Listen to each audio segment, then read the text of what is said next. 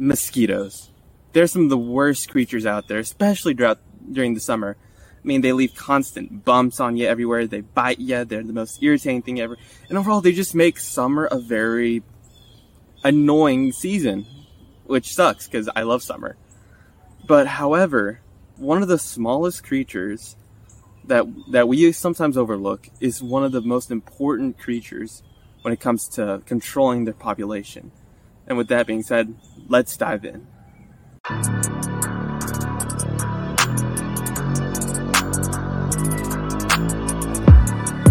Welcome back to Talk on the Wild Side, everyone. My name is Will, and today we're going to be talking about the dragonfly. Now, dragonflies are those little, you know them. They're right here. So, yeah. But one of the biggest things about dragonflies is that they live anywhere. They live in anywhere between forests, fields, but they require water to survive. And they live in every continent except for Antarctica. Now a little quick fact. One quick fact about the dragonflies, that they were the first winged insects to evolve. They're one of, actually. And this happened around 300 million years ago.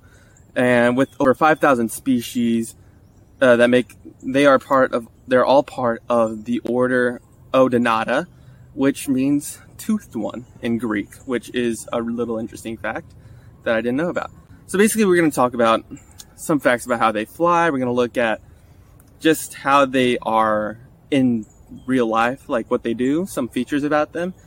And then we're going to go into why they are such a huge impact, not only to mosquito populations, but to the environment as a whole. So first things first is their wings. They have 2 pairs of wings, so in total they have 4 wings in total, I should say.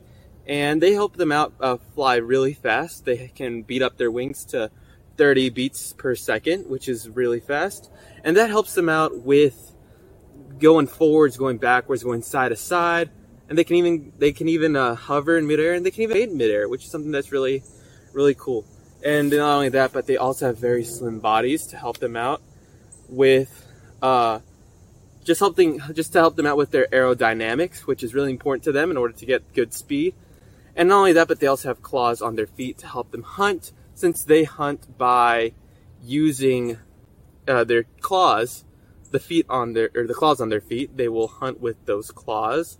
And due to that method, they have been able to have a 95% success rate when it comes to food, to getting their food. And it's inspired Harvard researchers to make robots based off of them. I don't know what they're going to be used for, but overall they're just really, really helpful. Now they also come in a variety of colors. They can come anywhere between blue to green to even pink. In El Salvador, they're pink dragonflies, so I was shocked too. But they come in a lot of variety of colors, and they also come in a lot of sizes. They can come anywhere between 1 inch to 5 inches. And not only that, but they're also, back in when they were first around, they used to be up to 3 feet long, which was terrifying.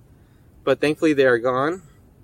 And I'm just glad that they are gone, simply because seeing 3-foot dragonflies is scary. So now we're going to look into their metamorphosis, which is how they grow.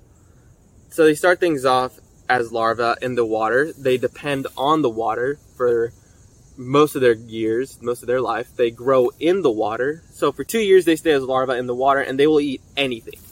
Tadpoles, fish, plankton, tiny crustaceans, other insect larvae, and even larvae of their own larvae, their own siblings, which is really, really scary to think about. And after the 2 years are up, they will come out of the water, and their exoskeleton will crack, which will reveal their new bodies and their wings, which are extremely soft. So it takes about a few hours for them to get their wings hard enough so that they can use them. And then they go on to fly for the next 6 months. And yes, I said 6 months. And that is because a lot of people believe that dragonflies only existed they only were alive for a day. Which they're wrong. It's the mayflies that stay alive for a day. But basically, the dragonfly, all 5,000 species and above, all the species of dragonfly can come up to live to 6 months, which helps them out a ton, and it also helps us out a ton because of pest control, and you'll see what I mean in a little bit. So now we're going to look at the question of the day, and that is, what is the maximum speed of a dragonfly? Is it A, 8 kilometers an hour, B, 50 kilometers an hour, C, 16 to 32 kilometers an hour, or D, 36 to 54 kilometers an hour? And I'll tell you the answer to that after this little break. Welcome back, everyone. I hope you took some time to think about that, and I'm going to tell you the answer right now. And that answer is D, 36 to 54 kilometers an hour. And this actually makes them the fastest flying insect in the world, which is really a good thing since, again, it helps them out with their prey, their ability to catch prey. And not only that, but it's also what makes them, like, the wings are what make them so fast, since, again, they can beat up to 30 times a minute, which is really powerful. Not only that, they're also built for flight. They're also built for speed. So with that, they are all very, very important. So now that we looked at like what they are, what they look like, some little facts about them, about their body and appearance and how they grow, we're going to look at mosquitoes, basically, their prey. So, and I'm just going to start that off by some mosquito facts. So first things first, mosquitoes are one of the most dangerous animals in the world, not because of their annoyance, but mostly because of the fact that they carry some of the most deadliest diseases known to mankind as of now. There's malaria, there's Zika virus, and then the dengue virus in India and in the Asia area. And they are all some of the most dangerous and the most deadly diseases yet, and there have been a lot of outbreaks because of them, and they've just been known to cause death to millions of people a year, and they've also just been a huge pain. They ruin a lot of summers. They leave you with lots of scratches, which is why I've been scratching a lot of the video. I've been bitten a ton, but basically they've just been a menace and a pest to anyone and everyone. So it's easy to understand why we want them gone, but they actually mean a lot. So because they are the main prey of the dragonfly, with their feet, they can catch that prey, which is the mosquitoes and other insects, but mostly they prey on mosquitoes, and they can catch them with a 95% catch rate, as I said. And they can eat anywhere from 30 mosquitoes a day to hundreds of them a day. So they are really important when it comes to the lowering of the mosquito population, especially since they are really annoying. I know this because I am sitting in the middle of a forest. But not only that, not only are dragonflies important predators, but they're also important prey, and they're also very important to the ecosystem they are in.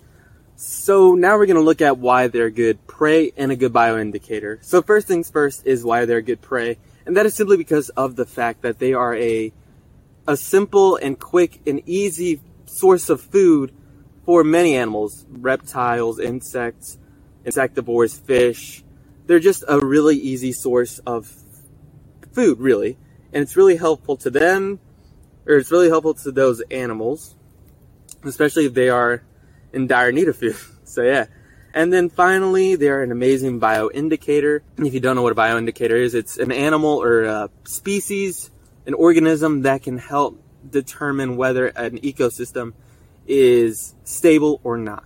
And these guys are really important because they allow scientists to discover whether the ecosystem is stable or not. And the best way to do that is because these are some of the most needy just the most needy animals. They require stable oxygen levels, and they require clean and really just clean water, really, since they spend most of their life within the water as larvae, and that's where they're going to have their next generation at. Basically, these guys are really important because they help out scientists out in finding ways to make the unstable environments more stable. And to close this off, I'm just going to say that dragonflies are some of the most important creatures because they help rid the environment of these annoying mosquitoes, because I think I've been bitten around 10 to 15 times in this recording, maybe more. And I've been annoyed by one off camera. So yeah. But again, just real quick, these guys are some of the most important animals. They help out surveyors determine whether an environment is stable or not. And they're also really good at being prey and predator. And dear God, we need more, because I am tired of these mosquitoes. But yeah, that's all for today, y'all. Thank you so much for watching. Please like the video, and subscribe. And don't forget that you can find these podcast episodes on Spotify, Apple Podcasts, Google Podcasts, and now on YouTube. So with that being said, thank you so much for watching. This has been Will, and remember, cherish nature and all of its beauties. I'll see y'all next time.